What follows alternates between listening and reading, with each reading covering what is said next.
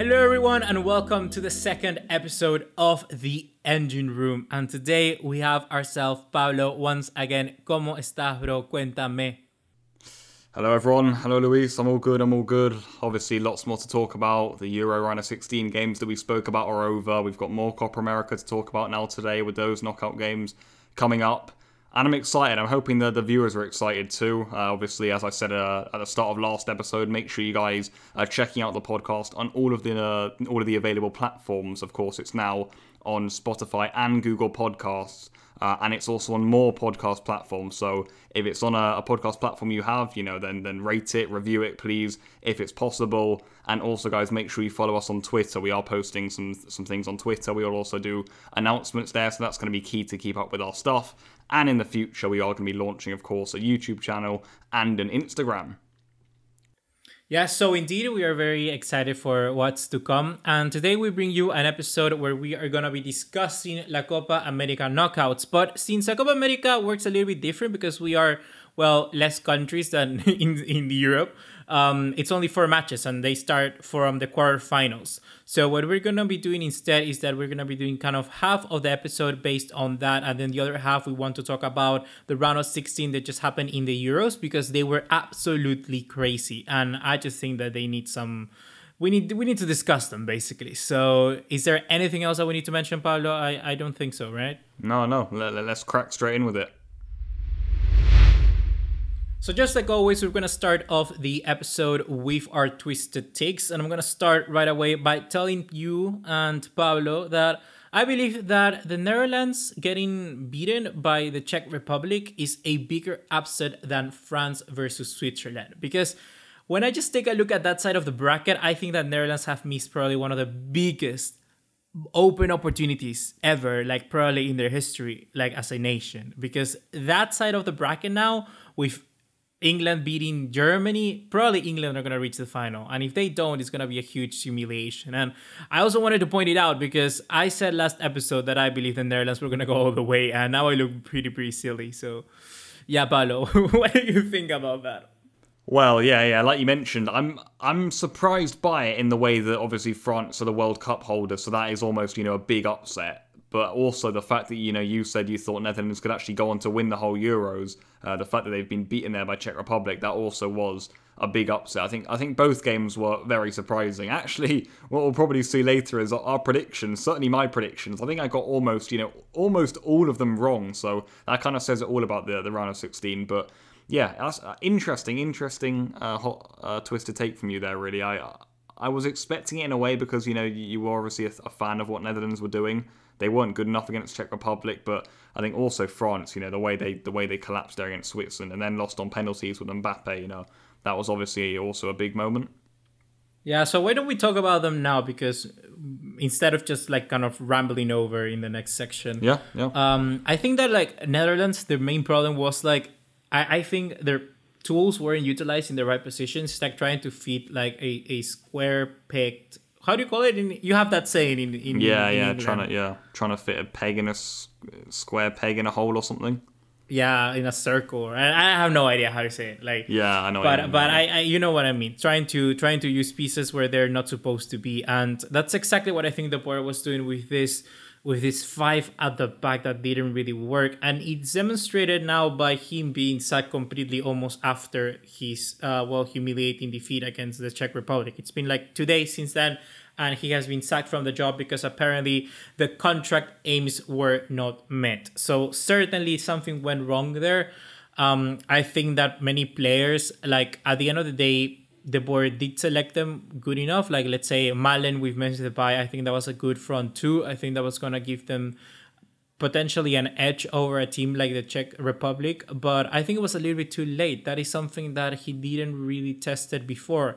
And we didn't have time in this. You have such small time in the international games that you need to kind of prepare for every single scenario. And the board was just thinking about this formation from the get-go. And it was a formation that he just played against Gibraltar for the very first game. For the very first time. He just tried it once, and then from then onwards, the last 2 games before the Euros, he decided, you know what, I'm going to stick with it. I don't think that is planning. I don't think that is what a manager should be doing at these stages when you're approaching a competition like this. And certainly they failed as a result. And can we mention the league? What the hell are you doing, kid? Like, what was that? I know it was a handball. Of course it was. But I think he did it deliberately. Like, you could see that he moved his hand just for the sake of trying, like, oh, I'm going to try to simulate so it doesn't go through or something like that. But it was bad, dude. It was bad. And then afterwards, they lost the game. I'm not going to say because of him, but his red card was probably a 60% kind of already shifting the tides towards the Czech Republic that were a very solid team. And I don't know. I don't think the very same thing happened with France. So maybe you can explain that. Yeah, I was really unimpressed with Netherlands. I think they were fun to watch in the group stage, is what I'd say. I'm not sure about their tactical setup in general, but they played attacking football, they played fast football, they had good chance creation, they were getting the ball to Depay. They had a lot of runners from deep. Dumfries was one of them, but when they came up against Czech Republic, who were well drilled, they kept their shape well. I don't know. Netherlands offered so little that I think the red card for De Ligt was massive. I do still get the feeling Netherlands could have snatched a 1-0 win had it been 11 versus 11. Even then, it wouldn't have been a convincing win, but it still would have been a win, which is what you need in the round of 16. No one cares how you get there. But they weren't good enough, and I think it's always a good way to tell how well the team is tactically set up by seeing how they do when they go down to 10 men. And after Netherlands went down to 10 men, they literally didn't even compete in the game. They didn't even get in the Czech Republic box, so they completely capitulated. De Boer's been sacked, and yeah, I was unimpressed. Touching on France, look, I thought France looked a bit of a mess. They went to the back five as well, brought Lenglet in, that clearly didn't work. They made a big comeback in the second half, and all of a sudden it looked like, oh, here are the world champions. Look at all these amazing players. But again, their defence let them down. They brought Sissoko on there for Griezmann just before the 90th minute. That was a big risk for Deschamps. That did not pay off. And at the end, France, completely capitulated, did very little in extra time too against the Swiss and the holders of the World Cup out in the round of 16 of the Euros. So one of many big upsets, to be honest. Yeah, I think that I think the manager of Switzerland is called Petkovic. I'm almost 100% like on point. Yeah, Petkovic.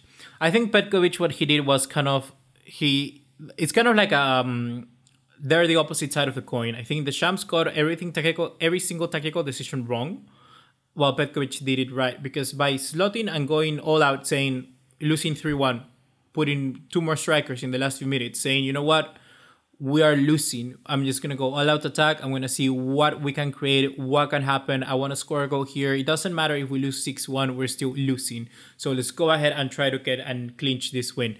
And they did. They didn't win, but they equalized. And Deschamps, I thought that he was already thinking about the next game and underestimated a lot what Switzerland could offer in the last few minutes.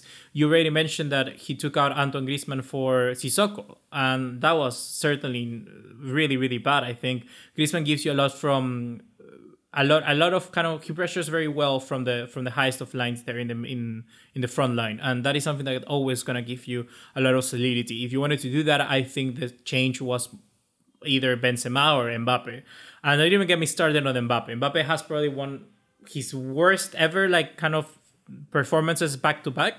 He was invisible in the group stages, and he was the very same right now in the knockout stages. And that penalty, you could just tell that he was gonna miss it, because his confidence was all over the ground really, and it was just kind of not even strong enough. It was kind of like midway through the goal. It wasn't really that high up. It wasn't really put down in the bottom corner. It was just the center to the left, not really that strong. And Sommer actually saved it. And yeah, France are out. But I thought France did good enough to get back into the game. That's good. But then Deschamps, and I think that is where they got it wrong. I think Deschamps didn't know how to close the game out. I think that why do you keep Rabiot that long as a left wing back? That makes absolutely no sense. You have Lucas Hernandez there, sitting there on your bench. Maybe he was injured or something and he couldn't play every single minute, but I mean, anything is better than Rabiot there. And Lenglet, I don't know what you do. You have Jules Koundé as well. Why did you decide to bring Lenglet? Because he was going to be a better passer from the back? I don't get it. I really, really don't. So it's unfortunate now. Maybe not for you, because Spain has gotten a easier draw now on paper for the quarterfinals. But I guess for the neutral, the spectacle is kind of going a little bit down because these quarterfinals, although these teams do deserve to be there, they're not that kind of glycerine for the eye, right? They're not that big of a spectacle. But anyhow, fair play to them, and let's see how they go from here. Yeah, I agree. I'll move on. I'll move on to my twisted take. My twisted take actually was nearly about Mbappe, but I'll probably speak about him a bit later. Mine is actually going to be about England. Very big topic, obviously, about on the Tuesday game against Germany. They got the big win really on that side of the bracket. I do also want to talk about the bracket later, actually. But I think my twisted take is this, and it's that Gareth Southgate's England play a lot better, or it suits them a lot better to play a back five than it does to try and play a 4-3-3 with attacking players on the pitch. The reason I say that is we saw it in the World Cup in 2018 when they have the five back, two holding midfielders in front of the back five. That's almost 7 defensive players, and you've got 3 players up front to do the pressing and do all the magic. I think it suits them better with that coach, with the way they are playing right now, England. I think it suits them a lot better to do that than it does to do the 4-3-3 with Foden and Grealish and Mount and all these wonderful players. That's what I've noticed. Yeah, I get that completely. I have to say that I think that I do like that. I do understand that. I really like, out of all of the defensive players, I really like Kyle Walker as a right center back, because I don't think that now at this age he's as good as overlapping like someone perhaps like Trippier or Trent Alexander-Arnold can be. But he does give you a lot of pace when it comes to those interceptions and last these ditch tackles. So I really, really do like what Walker can do there. On the left wing back position, I think Shaw had a okay game against Germany. I would be more inclined to play someone like Chilwell perhaps, or even slot Saka there. Let's see how it goes. But if you want to have then that front three, for me the issue would be, or maybe in the defensive kind of 2 holding players, would be you need to have some sort of more mobility there. Someone that can interlink the midfield more with the attack, because something that I saw a lot in that game again with England until Grealish came on was that they were struggling to connect that. They were struggling to get the ball from the midfield to the front line because they weren't creating that much chances. All of the chances came through long balls, came through just a quick one-on-one that Sterling could do through the wing or something like that, but there wasn't really someone who could progress it.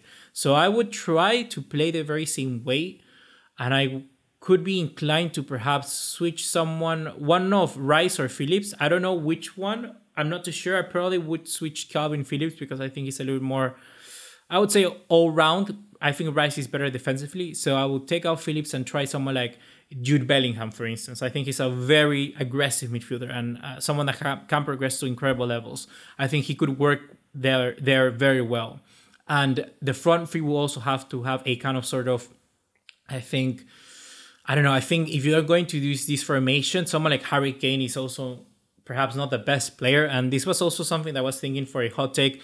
But I think that this England side could play potentially better if Harry Kane wasn't there. I think they will have more fluidity in attack. I don't know how you think about that. Like maybe even put, let's say, Mount, Jack Grealish, and Sterling, or Mount instead of the position of Jude Bellingham, and then have Foden slotted in the front three. I think there's so many different kind of positions and different players that you can select from that it just makes for a very sweet team now. And I don't know about you. Do you think that this England team can go all the way? Well, it's kind of why I wanted to bring up England, because I've got so much to say on them, and I agree with a lot of your points. I didn't even think they played well yesterday. I thought they played maybe some of the worst football we'd actually seen in the round of 16. It wasn't fun to watch. It was pretty boring. They had barely any chance creation. There was no link between the midfield and attack. They had 5 defenders just sat there stopping Germany. It wasn't good. My point is, and this is why it was my twisted take, is it suits them a lot better. Germany barely got a sniff. They had one with Werner in the first half and a Havertz, shot from outside the area. Other than that, obviously the Müller chance, but, I think that was more of a blip more than anything. Other than that, England, it just suits them to play. They were playing long balls. Maguire was getting his head on everything. They were playing scrappy football. The game was being cut up. There were fouls. There were free kicks, set pieces. I didn't enjoy watching it at all. In my opinion, it might have been the worst of the round of 16 games, actually, in terms of a spectacle. But my point is, it suits England better. That's what England are under Southgate. They tried being this team with Foden and some of the best players in the tournament in this 4-3-3, and they didn't work because they don't have the coach, they don't have the style, it just doesn't suit them. They went to a back five, they put two holding midfielders in front of the back four, they put Saka out there, even though he's, nowhere near as good as some of the other players on the bench, but he presses like crazy. You can see what they're trying to do there, and for me, it just works better for them, and they did do something similar in the World Cup. It's not impressive in my opinion. It's not that good at all, and it shouldn't really be what they're aiming to do with that amazing squad. But it does work, and they've got a great chance of using it, not conceding any goals, and getting to a Euros final and potentially winning it on that side of the bracket. Yeah, I think that's the best way you describe it. Like, England have the tools to be better, but I don't think they have the marksmanship. I don't think they have the manager to take them to that next level. So why try to be something better when you have Southgate that is only capable to reach a certain level? Yeah, I get that. And honestly, yeah, I could side with you. I think that could be a way for them to reach all the way to the final. I could see them winning even playing that style, honestly. And maybe just wait until someday the FA decides to resign Southgate contract and appoint somebody more adventurous, maybe. But right now, I think they're in these stages of the tournament where they can go all the way, and they need to trust whatever the manager tells them, even if it's Southgate. So yeah, I'll probably say that I agree with your take, really, and they should go like that. Okay then guys, now we're going to get into the centrepiece of the podcast. And as we mentioned earlier, yes, we are going to be talking about the Copa America knockouts, but of course they go straight to the finals, final 8 there. So the quarterfinals they go straight to, not the round of 16 in the Copa America. So we thought, you know what, we'll go over those in just a little bit, but first we'll actually talk about some of the round of 16 matches from the Euros, because I'm sure you guys wouldn't want us to skip over them. We've already spoken about a few. We thought we'd briefly touch on a few others first too, because there were some absolute crackers. Luis, which one do you want to start with? Go ahead. I want to start with Spain. You know what? I want to start with Spain. Let's go to your España. Let's go to your España. Dude, you must be like, you sent me a GIF, I remember. I messaged you and we're like, what did I say? I said like, crazy game, huh? And you sent me a gif of like a guy breathing through the paper bag. Like, that I remember you sent me that at half time, and I left it until full time, and oh my god, at half time it was 1-1. By the end of the game it was 5-3. So that says it all. Yeah, honestly, when I saw the game at the start, I was texting with a friend while we were both seeing it. Like, I was in my house, he was in his house. But first of all, we were saying like, okay, Spain needs to do something here because they're creating a lot of chances, but they just wasted they just wasted it all because of that horrible own goal. Like can we start from that? Like, what was Unai Simon even trying to do? That was like a preschooler's first touch. My goodness. Oh, when I saw that happening, I was like, and now they're gonna give an own goal to my poor little Pedri when he was honestly the fault of Unai Simon. I was like so sad for Pedri. But but I cannot believe that actually happened. That is like your depth pay from what happened to Dubravka in the last game. Honestly. Yeah. Oh, it was unbelievable, and it really felt typical Spain to me, because you're spot on. We started well, we were creating chances. Koke had a good chance that he should have scored. Morata had a header at the back post that he should have scored. Spain were dominant. Spain were getting in their rhythm. Croatia were barely got out of their own half. Spain were looking, we're going to take this game by the scruff of the neck. No goal came, and there we go. We passed it into our own net. It very much felt like watching Spain over the last few years, where even when it feels like we're doing something good, we just can't get over the line. That's what it felt like. Finally, eventually, we did get over the line. It's our first quarter-final, actually, in a major tournament since 2012. We went out in the 2014 World Cup group stages, and then 2016 Euros round of 16, 2018 World Cup round of 16. So, we've got through to the quarterfinals now. Of course, we're not going to settle at this. Again, we definitely need to go an extra mile now against Switzerland in the next round. But when that own goal went in, to me, it felt like, oh my God, How does this happen every time? How is it a pantomime every time with Spain? And it was crazy. But the response, it took a little bit to come. I think the players looked a little bit shell-shocked, actually, after the goal went in. But they were like, oh my God, what on earth? But we got the equaliser before half-time. Sarabia has been a surprise inclusion in the squad, and he's getting goals and assists. So well done to him. Big goal there on almost a stroke of half-time. And Spain controlled that second half largely. There was a collapse at the end, and well, I'm sure you've got plenty of thoughts on the second half and extra time and whatnot, so I'll let you have your say. Well, I just have to say that, like, one thing that I want to highlight a lot in this Spain team, and something that makes me believe in them that they can go at least to the semifinals, is that they show mental strength, and that is something that you need to have as a team. Because first of all, in the first half, like you say, conceding that goal, they were shell shocked. They were kind of surprised. They were stumbling a bit. They didn't know how to react. But within that first half, they managed to get the goal. Normally, it takes you like the entire game to react. But inside that first half, without the manager interacted with them, they managed to actually get back into the game. So that is a good positive. And then when you go then to the extra time, to the second half, you are winning by 3-1, and then Croatia come back 3-3, and then you are going to extra time, you are drawing, you are like, oh my God, we just blew a 2-goal lead. And then you still are able to score 2 goals from the brink of almost getting eliminated in the last few minutes. I think that it shows that this Spain team at least believes in the unity and the strength of each other. And that is something that I see in them that none of the other teams that I see in the round of 16 have.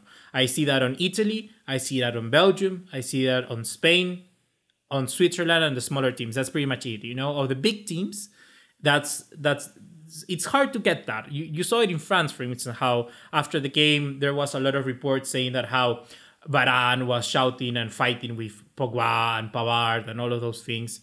So that unity, I think, can take you a long way. And also, I want to highlight the point that we were talking before how Spain were lacking goals, and out of nowhere, in 2 games they have scored 10 goals.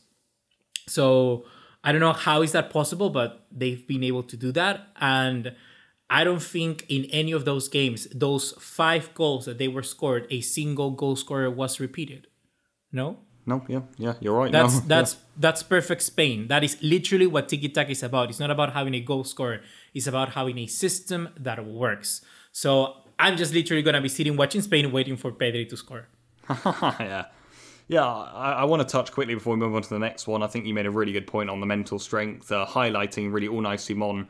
The error he made. I think he stood up. He made a big save in the second half when it was 2-1 actually. Then in added time when we dropped again and we were thinking, oh my God, how on earth have we blown this? How on earth do we keep doing it? Then Croatia came out. They could have made it 4-3. I think it was Orsic again. Unai made a big save there, and then Spain went down the other end and Morata scored. I don't know. It felt like a big moment for Spain, the whole thing, for Unai Simon, for Morata, then to get the big goal. I really enjoyed it. It was a big moment for Spain.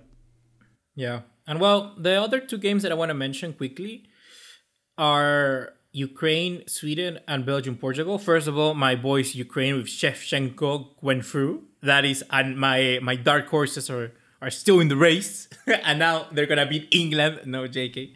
Please. But that game was just perfect football in my mind. That is what football is all about. It's by effort, despite being like injured. Because at the end of the day, in extra time, like I don't know how many players went out injured. Like so many, like 5, like in total from both sides together. And then even the red card from that guy Danielson, like, oh my God, that red card is the reddest red card I have ever seen. But he could have ended the guy's whole career there. But indeed, I really like that Ukraine game because it wasn't the prettiest of footballs. It was just emotional. It was dramatic. It had everything you wanted to see in a game. And I knew that this game meant something. This is a typical game that you'd see like in a World Cup that nobody really cares about, but then it just becomes a good game. I remember that happening to me in 2010, watching Paraguay versus Japan. Like, I don't care about Japan. I don't care about Paraguay, but I was there. I was walking down the street and I stood in a store, like in a street store that had their TV on. I stood there to watch like the entirety of the last 30 minutes. I watched the penalties with random people on the street. And that reminded me to Ukraine versus Sweden because it's like you just enter into this emotion and I love that game. That is probably one of my favorite games of the round of 16. I don't know why.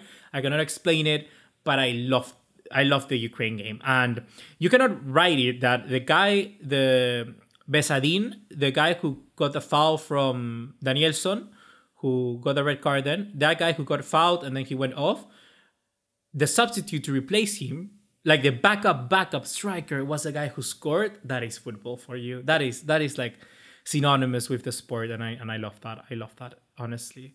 So yeah, that's one that I wanted to mention. And Belgium Portugal, I think you may have something more to say about that game. Yeah, Belgium Portugal. Obviously, before the game, we were finding that one quite hard to predict, weren't we? We were probably right about that. It was pretty even. I want to give some shout outs to some Belgian players. Thomas Vermaelen, unbelievable. We know at Barcelona he actually had a really good stint at a time. I remember when he started away against Real Madrid at the Bernabeu around Christmas time, and he got a 3-0 win for Barcelona, and he was in the team for a while there with I think one of them Titi's injuries. And he did very well then, but I just thought, I was surprised to see Vermaelen in the whole squad actually, never mind in the starting lineup against Ronaldo's Portugal, but he was immaculate, so calm, dealt with Ronaldo in the air and on the ground. He was brilliant. I was impressed with Belgium. Belgium were getting some critics for playing defensive football. Look, I thought they did their job defensively. I don't think they were over defensive. I enjoyed watching Lukaku. Torgan Hazard scored a great goal. I really enjoyed watching Eden Hazard. As a Chelsea fan, he did so much for us, and nicely so. Actually, he's done badly at Real Madrid, but I was really happy to see him back to his best. I thought he was excellent against Portugal, much like the Hazard of old. What is it? Thankfully, he did bad at Real Madrid. Oh, well, for Barcelona, It worked perfectly for me. He was amazing at Chelsea, and then he's done nothing at Real Madrid, and we got massive money for him that made us rebuild and win the Champions League. Win-win. Yeah, it was brilliant. And then he goes and performs like that against Ronaldo's Portugal. So I was really impressed with Hazard. Portugal tried to come back into the game late, didn't they? They had some chances of Guerreiro hit the post, but in the end they're out. Ronaldo's furious, throwing his arm man on the floor again. Yeah, I was glad to see Belgium go through. They had some good individual performances in there. And Alberto Martinez's side have done it again. And they will probably set up the tie of the quarterfinals, actually, against Italy, which will be interesting. Yeah, I think... Look, I would predict Belgium to go all the way to the final from that side. But I think the misses from De Bruyne and... the miss of not having De Bruyne and Hazard are going to be huge. That is Yeah. That is 80% of your creativity gone. And I don't know, man. I don't know. I still feel that they're going to be a good side. And I think... But now it's more 50-50 than ever before against Italy. It's still more 50-50 because of those two injuries. But I guess we have to see. And we predicted both Portugal to go free in that tie, right? So we got that one both wrong as well. One of many that I got wrong. Yeah. Let's see quickly. Wales, Denmark. Denmark went free, predicted Wales, right? Yep. Italy, Austria, both Italy. Italy, yeah. I predicted Netherlands, you predicted Netherlands. Me too. Belgium, Portugal. So right now I got 2 wrong. You got how many wrong? 3. I got 3 wrong. Spain, Croatia, Spain, right? France, Switzerland, wrong because France went out. Then England, Germany, we both predicted Germany. Yep. And then Sweden, Ukraine, I predicted Ukraine, you predicted Sweden. Wow. I got 2 out of 8. Okay, 2 out of 8. 2 out of 8. Wow. I said, well, no. I said Spain as well. I said Spain, Italy, and that's it, isn't it? I did get 2 out of 8. In my case, no, you got the Netherlands. Oh yeah, you got 2 out of 8. Let me see. No. I said 1, 2, 3, 4. I got 4 out of 8. Yeah. Okay, let's see now if you do better in the Copa America. Yeah. What a segue. Okay, let's move on then to the Copa America predictions. We, of course, are going to be going through, similar to what we did last time, actually, for the Euros Round of 16 games. We're going to be going through game by game, giving some slight thoughts, and then going on through the bracket too, are we not? Which is going to be interesting, and I'm looking forward to seeing what you have to say. Of course, you are much more knowledgeable on this side of football, so I'm interested to see what you have to say about some of these nations, actually, and I'll drop my thoughts around that. But we're going to be going through game by game with the quarterfinals. Let's start with your nation, Peru, up against Paraguay. What are your thoughts? Somos libres, seamos, lo siempre, seamos, lo siempre. The other day, I was listening to all the national anthems of South American countries, and I'm not gonna lie, the Peruvian national anthem is like the Uruguayan national anthem is good, the Peruvian is probably second. But then all of the other ones are awful. They have no rhythm, they have no good lyrics. They're all about The Uruguayan one is good because it combines a lot of instruments, and they talk about like Incas, and they talk about like I don't know what, but I don't know. It makes you feel like a warrior. But then the other ones are just so boring. The Peruvian is cool. The Peruvian one I like it a lot. Not I'm and to be honest, I'm Chilean by nationality. I was born in Chile, so it's not biased. Wow, okay. Well, in Europe, just touching, for me, my two favourite anthems are Italy and France. It's in France, La Marsellesa. That's how we say it. Yeah. Okay, so Peru versus Paraguay. Okay, Yeah. so of course this one I think for the neutral is gonna be the one that not too many people are gonna be really liking that much. It's not gonna attract the eye that much, but I'll probably tell you guys that apart from Uruguay, Colombia, this is the most tightest of matches because Paraguay and Peru are very similar right now in terms of footballistic level, and I think that both teams are coming into this round of the quarterfinals with two very good performances or kind of a good group stage performances so far in La Copa America. So what you need to know about Peru and Paraguay a little bit different is that right now Paraguay are with Eduardo Berizzo. Do you remember Berizzo? Do you remember that? It does. Wait, was he in La Liga? Yeah, he was in Celta de Vigo. Yeah, Celta, yeah. Yeah, so after he departed from Celta de Vigo, he went to Paraguay to become the national team manager. And they're playing better football than before. Paraguay was always this team a la Burnley, I would say. The team that always kind of like wait for Sam Vokes or someone like that, a big, strong, tall guy to just cross corners and crosses too. So they're changing that a little bit. They're becoming more of I'll say a fast counter-attacking team because they got Almiron now from Newcastle playing Newcastle. They got the Romero brothers that play also pretty good football. Matias Rojas that plays in Racing that I really, really like. He's this kind of like number 10/number 8 player that is just amazing to watch, honestly. And they have a lot of technique players. And that is something that Berizzo is changing. People in Paraguay don't really like that. They had a lot of criticisms towards that. They were saying that they didn't like the style because, for instance, in the Commonwealth qualifiers before the Copa America, they lost against Brazil, and in Paraguay, in Asunción, which is their capital, and they hadn't lost to Brazil in Asunción in their capital for over like 20 years against Brazil. So it's like they were really mad because that was like their only good thing that they had with Brazil. So here you have to understand something. For everyone watching in Europe, beating Brazil is not easy here in South America, okay? So whatever you need or whatever you can have in your favor to say that you are kind of better than Brazil, you take it. You take it because beating Brazil is not easy. So I respect that. So Paraguay played good football, but the latest game against Uruguay wasn't the best. They kind of lacked, I think, a little bit of that fluidity with the ball. The circulation was not as fast, and they're not going to be playing with Almiron. So it's going to be a little bit difficult for them, I think, in the counterattacks when it comes against Peru.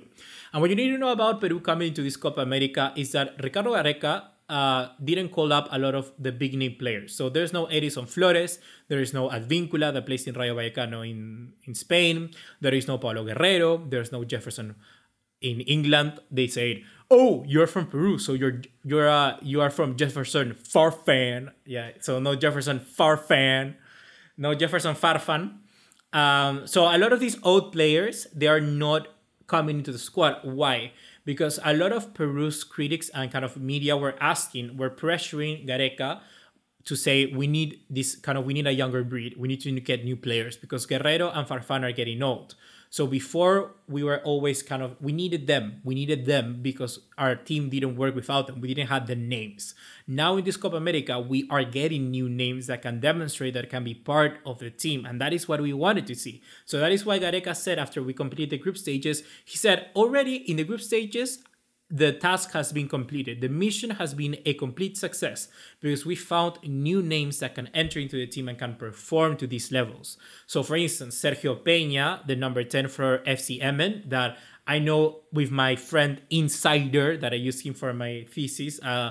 His name is Diego Montalban. He's a reporter for ESPN in USA, and maybe he's watching. He was saying that Sergio Peña already has some kind of like possible transfers to Spain, which could happen. So Valencia are interested, for instance, and also for Luis Abram. But the thing is that those players that were before not part of the squad, now we know that we can rely on them. So Sergio Peña, for instance, now would be in every single Peruvian would be like a starter. We want him to be a starter because we know what he's capable of. The same with Gianluca Lapadula. He's a striker that was from Italy. He didn't play for Italy, so then he switched back nationalities to Peru. Now he's here. He's an Italian playing for Peru, but my goodness, he's like working his socks off, and everybody loves him here. Everybody loves Lapadula. Like I'm telling you, every single person here in the world, in Peru, in this city, loves Lapadula. Like I talk to people that don't even watch football, to like a girl, and they go like, "Oh yes, Lapadula for president," and I go like, "What?" So they love Lapadula. Everybody loves Lapadula.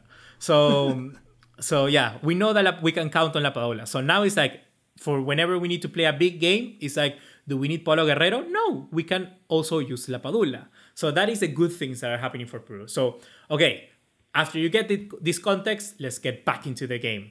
Peru versus Paraguay, what do I expect? I think that Peru, of course, as they are my team, a little bit biased here, I think Peru can take this game because Paraguay, like I already said, are going to be lacking Almiron. And I think that Peru has showed some solidity and resilience in the last few games. We beat Colombia.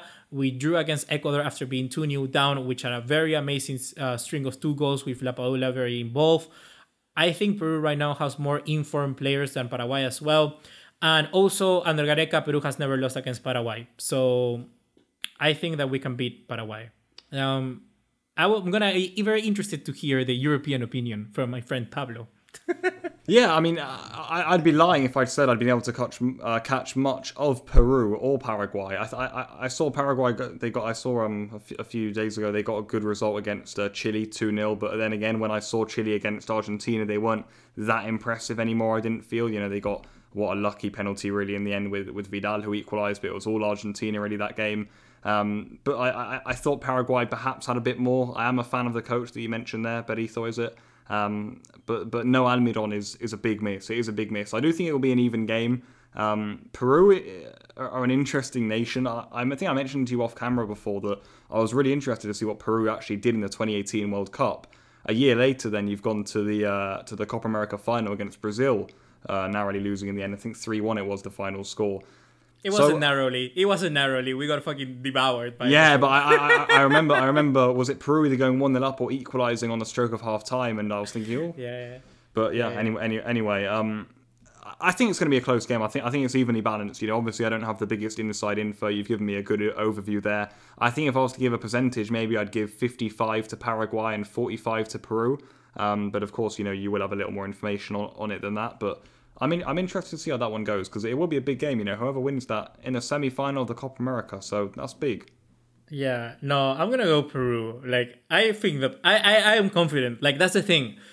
Not ever in my history or not ever in the history of many Peruvians could you say that you were confident in your team. I am confident in my team, and that is something that I will not be able to say that many times ever. Like probably after Gareca leaves, which he will probably leave for Argentina. That's what the rumors are saying, that after Gareca leaves, like his contract runs out. He wanted, there was a moment where Argentina didn't have, like pre-Scaloni, Gareca was out of contract with Peru. And Gareca was in talks with Argentina. But then Gareca was like, you know what, I'll stay with Peru for one more cycle. So after the Qatar World Cup. And after that, he was like, I'll be Argentina manager afterwards. Because like everyone here in South America respects the guy. Because he's a really good coach. So you'll probably see him manage Argentina one day. So just wait for that. So just so you know, people, Ricardo Gareca will probably manage Argentina one day. But yeah, I think that I have to say the opposite. You said 55 for Paraguay, 45 for Peru. I go the other way. I go Peru 55, Paraguay 45. But this one could be one of those games that goes like 2-2 and then extra time and then goals and then like penalties. Although, like I said, Peru has never lost against Paraguay ever under Gareca, and we've played them like so many times. So it's interesting. It's going to be interesting to see. All right, let's move on to the next game then. Brazil versus Chile. I will, of course, know a little more about these nations. I've been able to catch a bit of Chile, actually, as I mentioned there, and also a little bit of Brazil. And I have seen that Brazil have gone about their business again, whether it's a dominant win or a last-minute win with Firmino in the 10th minute of stoppage time. They've managed to find a way again. Give me the lowdown on this one. What are your thoughts? Brazil are just Brazil in South America. Like Brazil, honestly, they don't need to play to their highest of levels against any other team apart from Argentina. They really, really don't. Or apart when they get into trouble. So sometimes Brazil can get into trouble. It's like sometimes you will always get into trouble. So for instance, I've seen games where Venezuela scored from a corner against Brazil and Brazil are 1-0 down, or Peru scored from a penalty and stuff like that. So of course Brazil are gonna get into those kind of troubles, into those kind of problems. Until those problems happen, Brazil, they always play like at 50%. And then afterwards they start playing at 100%. And when they play 100%, I'll tell you, they play 100%. Like they're at a top level. I'm really surprised that they didn't do better in the World Cup. I honestly thought that they were gonna beat Belgium because they're a good side. They're at that level of European teams. Like if you're talking about the best teams in the world, I can say France, Belgium, Brazil, Portugal, and that's pretty much it. You know, like the four best teams. But I think Brazil is up there. They really, really do play at that sort of level. All of their basic players, all of their 11 play in Europe. They're basically European players. But coming now to Chile, I think that Chile, the problem with Chile right now is that once they have a lot of injured players, they don't have Alexis Sanchez. I think Vidal is not going to be available for this game. And also Charles Aranguis is not going to be there available. Something very interesting that is happening with Chile is that they're trying to do the same as Peru. They're trying to incorporate new names into the side. So the manager is a new manager. I think he's Reinaldo Rueda, if I'm not wrong. And he is trying to incorporate, like I said, new names into the side. And one of the new names, I don't know if you knew this, but it's that guy Ben Brereton. Yeah, I was waiting for you to mention it. Ben Brereton from... all the way from, where does he play? Blackburn Rovers to Chile, scoring for Chile in La Copa America. It has to be the biggest turnaround ever in football. It makes absolutely no sense, but it works. And the guy is playing good. Like, I've seen the games from Chile, and the guy is playing good. He's playing good football because he brings something different to what they didn't have. Before, they just had Eduardo Vargas, which Eduardo Vargas is a good striker. Very similar to Ben Brereton, a striker that can run the channels pretty well. Very fast, very... intuitive, good association play. But the thing is that Vargas is cocky as fuck. I'm gonna peep this. He's really, really cocky.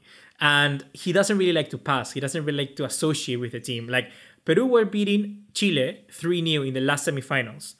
I don't know if you knew this, but Peru were beating Chile 3-0 in the last semifinals to beat Brazil, to reach, like, to get to the final against Brazil. And the guy had a penalty in the last minute to discount, like to get the 3-1 for Chile. And the guy decided to chip the penalty. And the goalkeeper from Peru, he just stood in the middle, anticipating something like that, and he saved it. He just stood there and saved it. And then he said in the press conference, he went like, I know Eduardo Vargas. I know what he wants to do. And that's the difference. Ben Brereton isn't that sort of character. Ben Brereton is coming here to a country that is not his own country, is from his mother, so he's trying to embrace a different culture. He even has Brereton Diaz in the back of his name, so he looks more South American and Latino, so good. Which I love it. And I like that he's actually embracing that because he's part of the team. He gives you that forward that is more associative, like that Alexis Sanchez that they didn't have. Before, without Alexis Sanchez, they didn't have someone that could connect Eduardo Vargas with the rest of the team. Now they do in Brereton. So it's good for them because they're having a player that has a different profile. And I like that a lot. So good on them because honestly, I didn't know how it was going to work, but it's working wonders for them. So now I would start Brereton like probably every single game after now. He's actually playing good football. So coming to the game, I still think that Brazil are more than Chile at this current moment.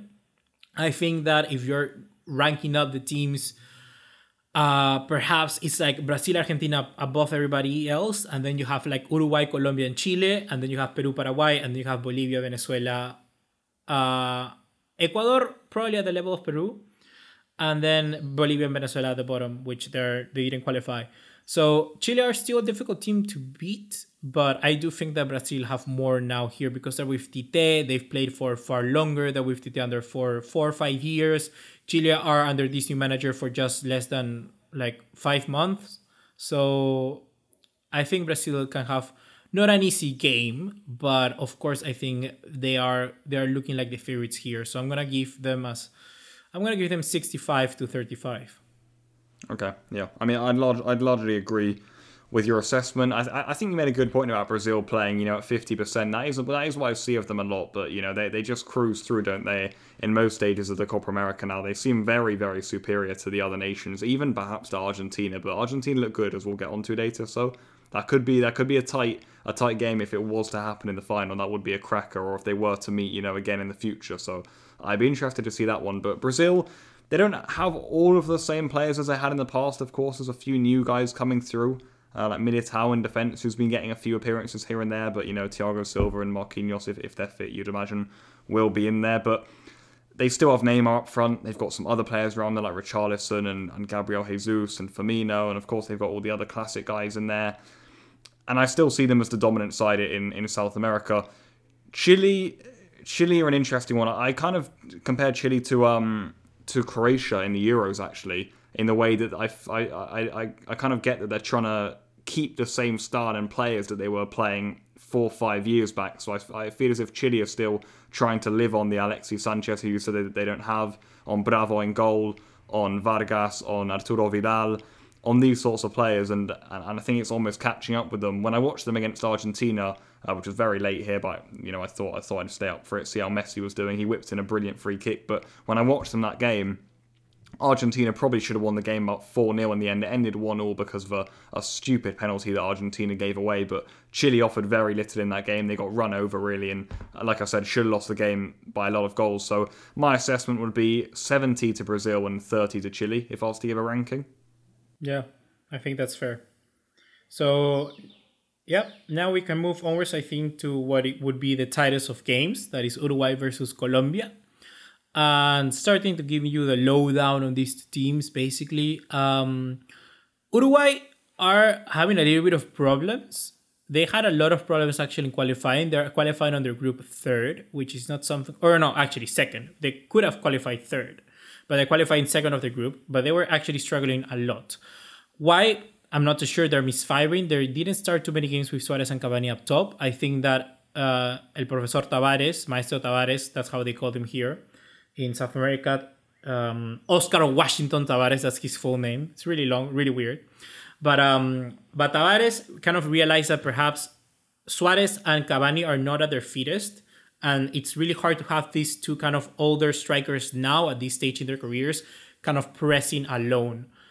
Even though I do think that together they're more powerful, it's hard to see how they would balance. Uruguay still play the same 4-4-2. They're not shifting that much. What they're doing now is that instead of putting another striker, they're kind of adding an extra playmaker that can do the pressing for the kind of lacking of a striker, which in this case is the Rascaeta. And it's working good, but it's not, I think, as effective. And where I think they're lacking a lot is the defense. And here is where I really do not know what Tavares is actually doing. Because Diego Godin is what now, like 37 years of age. He can no longer run. He's not playing very good football at Cagliari right now in Serie A. You have Jose Maria Jimenez, which is a good defender, but he's not the fastest. They're lacking someone that can be a sweeper, someone that can be the rock-solid defender that they need to be able to sweep the last attacks because they're conceding a lot of chances. If you look at Uruguay's games, normally Uruguay is the Atletico Madrid of South America. That's how they play. That's what they do. They just are 100% effort, 100% blood and tears. And they are lacking that now because their muscle is an old muscle, if you know what I mean. So they can no longer match the same levels of output that they had before. So I would be saying, where is Ronald Araujo? That is the issue that I have with Uruguay right now. Some people were talking about an injury. I'm not too sure. He was still called up for the last game, so I do not get that. Maybe he was still injured. Maybe South American media not working as how it should be. But I think even though Ronald Araujo start Coates, who had an incredible season in Sporting de Lisboa, you need to change something there because Diego Godin is not cutting it right now. He was an incredible defender, one of my favorite center backs of all time, but it's not working. It's really, really not working. I'm playing a midfielder in Nathan Nandes as a right back. It isn't also working. Playing Matias Viña, a young left back that plays for Palmeiras, I think. It doesn't really work as well. So I don't know. I think it's a mix of a young and old squad, but it's like Tavares doesn't really want to shift completely the balance and shift the balance from the old players to the new ones. Similar from what you mentioned from Chile. It's like they're sticking to the old pieces, but they don't want to transition fully. And I think that sometimes you need to take the risk to transition completely, like what Gareca did. Gareca could have easily brought Farfan and Guerrero to the Copa America, but he was like, no, I'm not even going to bring them. I'm not even going to call them up. I'm just going to let them be at home, enjoy their vacations, and I'm going to bring on the youngsters. And I think that is sort of what some teams here in South America are lacking, especially Uruguay. In the case of Colombia, it's very similar. Colombia has this interesting thing, especially for Colombian people. Colombians talk about Colombia like if they are, let's say, the third best team in South America. So they talk about Brazil, Uruguay, and then Colombia. And they talk about how Colombia needs to get to a semifinal of the World Cup. And they need to win a Copa America. It's like they are of that level. And when I don't really feel that's the case, I feel that apart from Zapata, Luis Muriel, and Cuadrado, you don't have that many players. And James Rodriguez, which is not even called up, you don't have that many good players. Like Jerry Mina is fine, Davidson Sanchez is fine. They're all fine players. But is it really better than what Uruguay has? Is it really better than what Chile has or Peru has or Paraguay has? I don't think so. It's a little bit better, yes, indeed, but it's not of the quality of Brazil and Argentina. And Colombia are also not playing the best right now. They're having a new manager that still only has, I think, 7 matches. So he's only played 7 matches so far, and it's still, they still haven't found how they want to play. And they're relying a lot of also on the old names. And Juan Cuadrado right now, without James Rodriguez, is basically doing all the playmaking. He's playing as a right back, then playing as a right winger, then playing as a number 10, playing as a left mid. He's just shifting all around the field, and it's all kind of falling into him. So if you nullify Cuadrado, you basically nullify Colombia. And that's kind of what Venezuela, Ecuador, and Peru did. Peru just did that in all 3 games, and Colombia struggled. They lost against Peru. They barely won against Ecuador. They drew against Venezuela because basically Juan Cuadrado had to do it all, and they nullified their attack. Also, Zapata plays as a left winger, which I have absolutely no idea what he's actually doing there. But that's what they're doing in Colombia.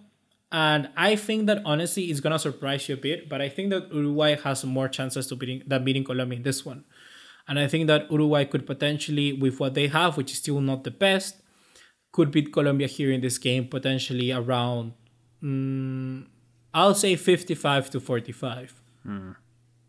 Okay, so you're expecting a close game. Fair enough, because I agree with you in the fact that what I've seen from Uruguay, what I've heard mostly and what I've seen from results is that they have been struggling a little bit. When I watched them against Argentina, again, they barely got a kick. Suarez really didn't have a chance, neither did Cavani, and that is never a good sign. They couldn't really get the ball up to them. The 4-4-2, it seems a little bit stubborn to me. The defence, which was kind of the thing they always used to sit upon, wasn't it? That doesn't seem as rock solid anymore. Araujo, I think, has had a little bit of a knock injury, which has been a miss for them. You mentioned that earlier. And Godin, obviously, isn't at the calibre that he was in 2016 or whatnot. So I think Uruguay are also having some transitional issues. All of their best players are above the age of 30, really, other than Jose Maria Jimenez. So they are having issues, Uruguay, for sure.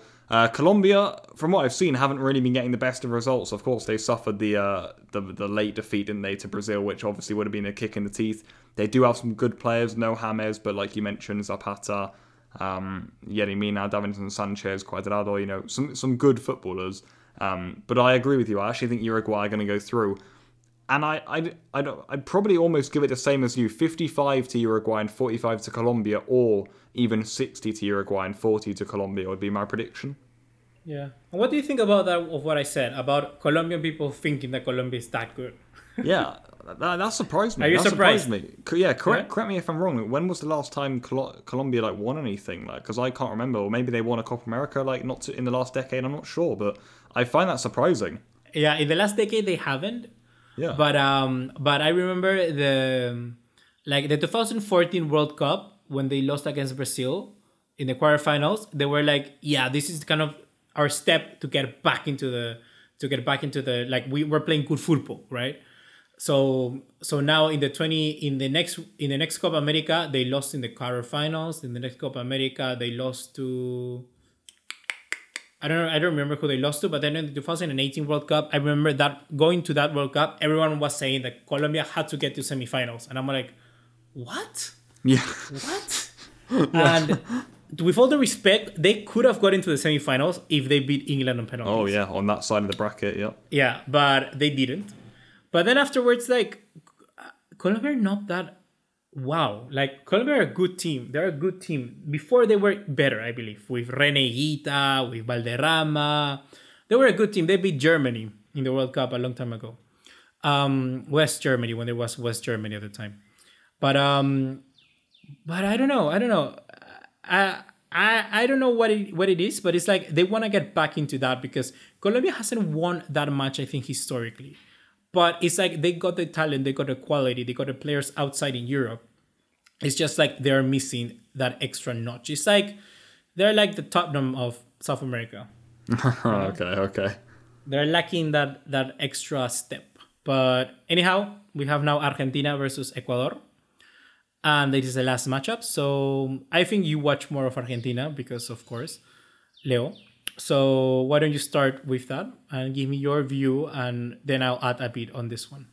Yeah, definitely. Argentina are the team that I've watched the most of in this Copa America. I caught only the start of their game against Paraguay. Apparently, that was a real tough watch. I was too late, but I saw they beat Bolivia 4-1 comfortably. I caught all of the game against Uruguay and also all of the game against Chile. So almost the main two tests, actually, for Argentina. I've watched Argentina a lot over the last 2 years under Scaloni or so, and I think they have improved a lot. From when I saw them, you remember the 2018 World Cup with San Pauli, and I don't know, they look like such a mess, such a disappointment after those two Copa America defeats to Chile as well in the previous seasons. And I think Scaloni came in and steadied the ship. I like what he's done with the team. Messi seems to always play with a smile on his face right now. I feel like he has rejuvenated the side a lot. He's completely changed the midfield with Paredes in there. De Paul's been a fantastic involvement inclusion in my opinion. Lo Celso there next to them works well. Lautaro hasn't been firing, but I still feel as if he rejuvenates the team up top. Picking Emi Martinez for this tournament 2 in goal was a big relief instead of Franco Armani, in my opinion. And I see Argentina as a team that have actually really come along in the last few years. I don't think they're not as full of stars as in the past, actually. But they look impressive to me, and I think they've got a good shot of winning the whole thing, actually, against Brazil. I'd probably still see Brazil as the favourite for the whole tournament, but I've been impressed with Argentina, and I think if you look at them up against Ecuador, they will be feeling, if they don't win this game, that'll be, a big upset, really, because, well, they should really, I feel, be comfortably winning that match against Ecuador. I think it's, not an unbelievably good draw, but I think it's a good draw for Argentina for obviously their group position. They've won their group. They've looked comfortable. I've seen them developing under Scaloni over the last few years, and yeah, I'm looking forward to seeing what they should do. They should really be getting to the semi-finals here. Yeah. Quickly mentioning Ecuador, just so like the people know, Ecuador is like a team that are nasty to play against. Ecuador are always gonna make you play bad. That's the thing. Ecuador are a team that tactically they always set up very good, and Alfaro, their manager, is a very intelligent man because he has kind of shifted all around the national teams around, I think, and he therefore knows a lot of the intricate details of every single player of every single national team here in South America. He's very knowledgeable.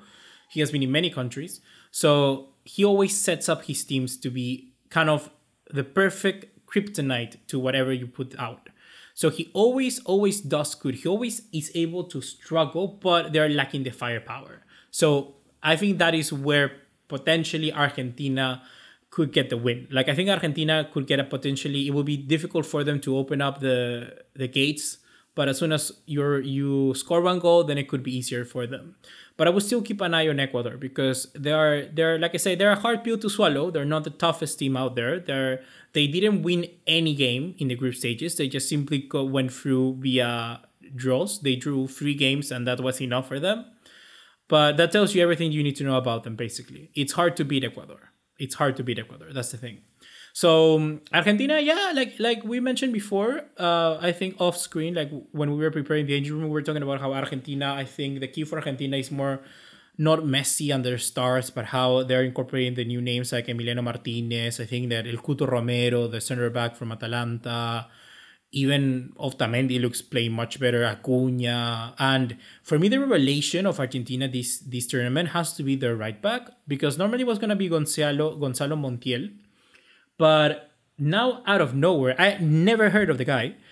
They bring in a carrilero, a right midfielder from Udinese. Do you know Yeah, I anything think I've about seen him this? come on. Does he wear that the number Yeah, 26, I believe? yeah. Nahuel Molina Lucero. Yep, Molina that's him. Yeah. Lucero, right winger for Udinese, or carrilero, whatever you want to call him, and he's playing right back. And he's this natural kind of attacking fullback that is basically just a winger. But his association play with Messi is really, really good. Like it's the basically sort of player that Messi would need, like Messi with Dani Alves, or Messi like Messi likes to play with Sergio Roberto, because Sergio Roberto is so bad at defending that he almost stays always in the midfield, right? So that's what he likes. He likes these players to always be interlinking and waiting for the second ball when he's falling to them, so that Messi can pick it up from the middle, from the right hand side where he likes it the best, and then just kind of just charge into the space. So it works well. Argentina are filling the team with good pieces. And like you say, I think De Paul was incredible of an addition. I think he's been an incredible player who has just kind of risen to stardom, so much that he looks like Milan one aside them, or also Atletico Madrid. And yeah, I think that Paredes is also working good. I'm having a little bit of trouble to see what they're going to be doing for their other midfielder spot. I don't think Scaloni has that much faith on Lo Celso to start, like to be the main starter. I know that Paredes and right now De Paul are set. What they're doing a lot of the time is playing Guido Rodriguez from Yeah, Real they are. Betis, Yeah. the CDM. And Guido Rodriguez is allowing then Paredes and De Paul to be more of a to be more open, to be more free, to be more of a number eight, to be just to be more creative and don't have that many responsibilities defensively. Because we see Paredes as a number 5, as a defensive midfielder in Paris Saint-Germain, but let's remember that he has Idrissa Gana Gueye in front of him. So that is a little bit different, because he has somebody else that's going to run a lot and cover for him. In Argentina, they don't have that. So Guido Rodriguez, I think, is a good option for them in the CDM, and I think that's going to be their midfield. I think that if we're talking about the main lineup, the main starting 11 for Argentina, let's say if they reach the final, it will potentially be like Emiliano Martinez, Molina Lucero, Cuto Romero, then you have Otamendi, then probably Acuna. I think Acuna is playing better than Tagliafico. I would play Acuna. Yeah. Then Guido Rodriguez, probably De Paul, Paredes, Messi, Lautaro Martinez. I think Lautaro Martinez over Agüero, because right now, even though Agüero has potentially more talent than Lautaro just gives you, he's younger, he presses more, he just gives you more to the side. And then the left winger position, I would actually give it to El Papu Gomez, because this Copa America, he's playing really, really good. Di Maria doesn't really play that good for the left wing. He plays, I think, better for the right, because he has a natural profile as a left-footed. But Messi's already there, so that cannot happen. And Nicolas Gonzalez, I don't know. He was pretty good in the CONMEBOL qualifiers. Yeah. But Papu Gomez is already has 2 goals this campaign, and it seems like his link-up play with Messi is playing good. And you know how there's some players that just play good for certain tournaments and that's it. I think that Papu Gomez could be the case for Papu Gomez here with Argentina. So I would just keep Papu Gomez, because he has already started 2 games on the bounce. So let's see. I think Papu Gomez could work there as a front three with Lautaro Martinez and Messi. I would use that, I think. So indeed, I think that Argentina, potentially this could be the more one-sided quarterfinals match in my opinion. So I'm gonna go with 70% to Argentina, and then 30% for Ecuador. Okay, yeah. I mean, you gave me some interesting information on Ecuador. Maybe I underestimated them, obviously, from not being able to watch them at all. And it's interesting that they are that sort of defensive team that are going to make things hard for Argentina. That could actually frustrate Argentina. So I'm going to go for 65 to Argentina, 35 to Ecuador. Obviously, I still feel Argentina will go through. Touching on the left wing position, I think it's going to be interesting to see who Scaloni picks there, actually. I do like Nicolas Gonzalez because he gets in the positions a lot, but he also has been missing a lot of chances, almost like Morata for Spain. So it's like the balance of whether you want to keep the chance creation, or do you want to put in a more deadly player like Papu, who's been playing well?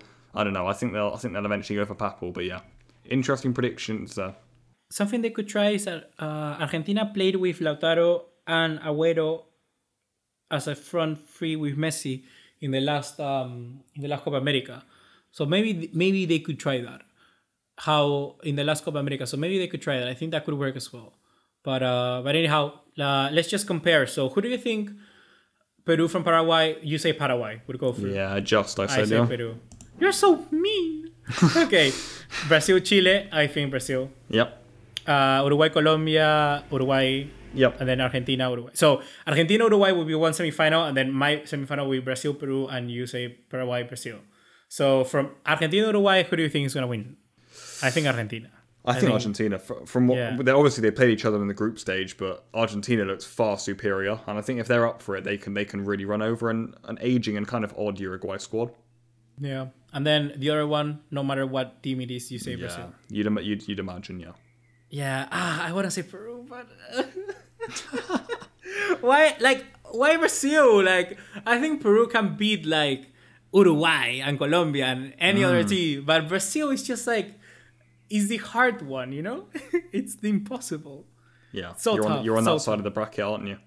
Yeah, I would love to say like new in the last few minutes we score a penalty or like La Padula. La Padula penalty or like a header from a corner or something like that. Like we beat like something. A fun fact for you, in fact, Pablo. Mm-hmm. From the last 4 games that Brazil has lost, we have Brazil losing to Argentina, Brazil losing to Belgium, and Brazil losing to Peru twice. Wow. Yeah, both of them 1-0. So it could happen. Then. It could happen. But yeah, Brazil. So final Brazil, Argentina, and yeah. I don't know. Maybe I could say Argentina could win it. I feel it. It's very even, that final. I think if that final does happen, which everyone's expecting it to, which almost tells me it's not going to happen, because that's usually the case in football when everyone's thinking, oh yeah, that would be an amazing final, wouldn't it? And it never really ends up happening. But it's looking likely. I think those two teams are the best teams on each of their sides of the bracket. I think it'll be a really close final, and a huge final, by the way, just in terms of not only South American football, but of course, Messi to end it, to see if he ends with a title for Argentina or not, that sort of stuff. Oh, I mean, it would be a huge game. I think Argentina would actually have a good go at it. I really do. I think, like I said, I have been quite impressed with them under Scaloni, but if I did have to go one way, I would have to side with Brazil. Just their experience, they've done it before. They've been under Tite for a lot of time now. I would have to just side with Brazil, just. No. Look, I'm going to go with Argentina, because if I want Peru, I'm going to be rooting for Peru to win whenever. But if we're going to get beaten by Brazil, the next team that I want to win is Argentina. Even if we reach a final, Peru-Argentina, imagine, it could be Peru-Argentina. We never know. If it was Peru-Argentina, like, if Peru won, first of all, I would love it, because then everyone would be like, oh my God, Messi losing to farmers in Peru. Or something like that. Because you know how football Twitter is. I would love that, but then I would also like it because then Messi actually gets to win. So it really wouldn't pay me as much. But I'm gonna go Argentina. I think Argentina can do it. I think that if there's a team, this Brazil side is not as good as the Brazil from last time. That's something. They're not as good. There's no Coutinho. There's no Artur. They're lacking some players. They don't look as solid as before. I think Argentina could get at them here. Like, there's no Dani Alves. there's no it's different. It's a different Brazil, and I think that if it came down to a final, I think Argentina could beat them. Okay, guys, that's where we're going to wrap this one up. Thank you again for listening. Remember to follow us over there on Twitter. Same again, as I said in the beginning.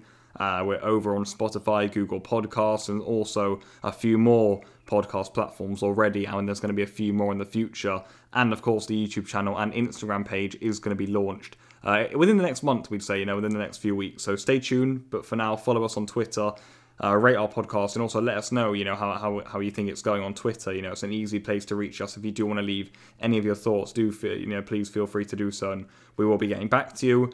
And of course, guys, get ready for more content. We hope you enjoyed today. Luis, what do you have to say? Yeah, I'm completely happy with that. And I just have to say thank you once again for tuning to the Engine Room. And I'm really excited for what's to come. Honestly, this is a project that is coming along very, very nicely. And I'm happy to see all the feedback and you guys really liking what we're doing right now. And I find myself in a much better place, I think. And now with Pablo kind of making the strides, becoming a man. like going to university and whatnot, or whatever you're gonna be doing. Like, it's gonna be interesting to have you along for the ride. You know, I'm also starting new stages of my life and stuff like that. So pretty cool stuff coming along, and we just simply love you guys. That you're kind of you're supporting us, you know, in all of what we're doing. So yeah, indeed, very very nice, and yeah, that's it. Ciao ciao, guys. I guess. Goodbye.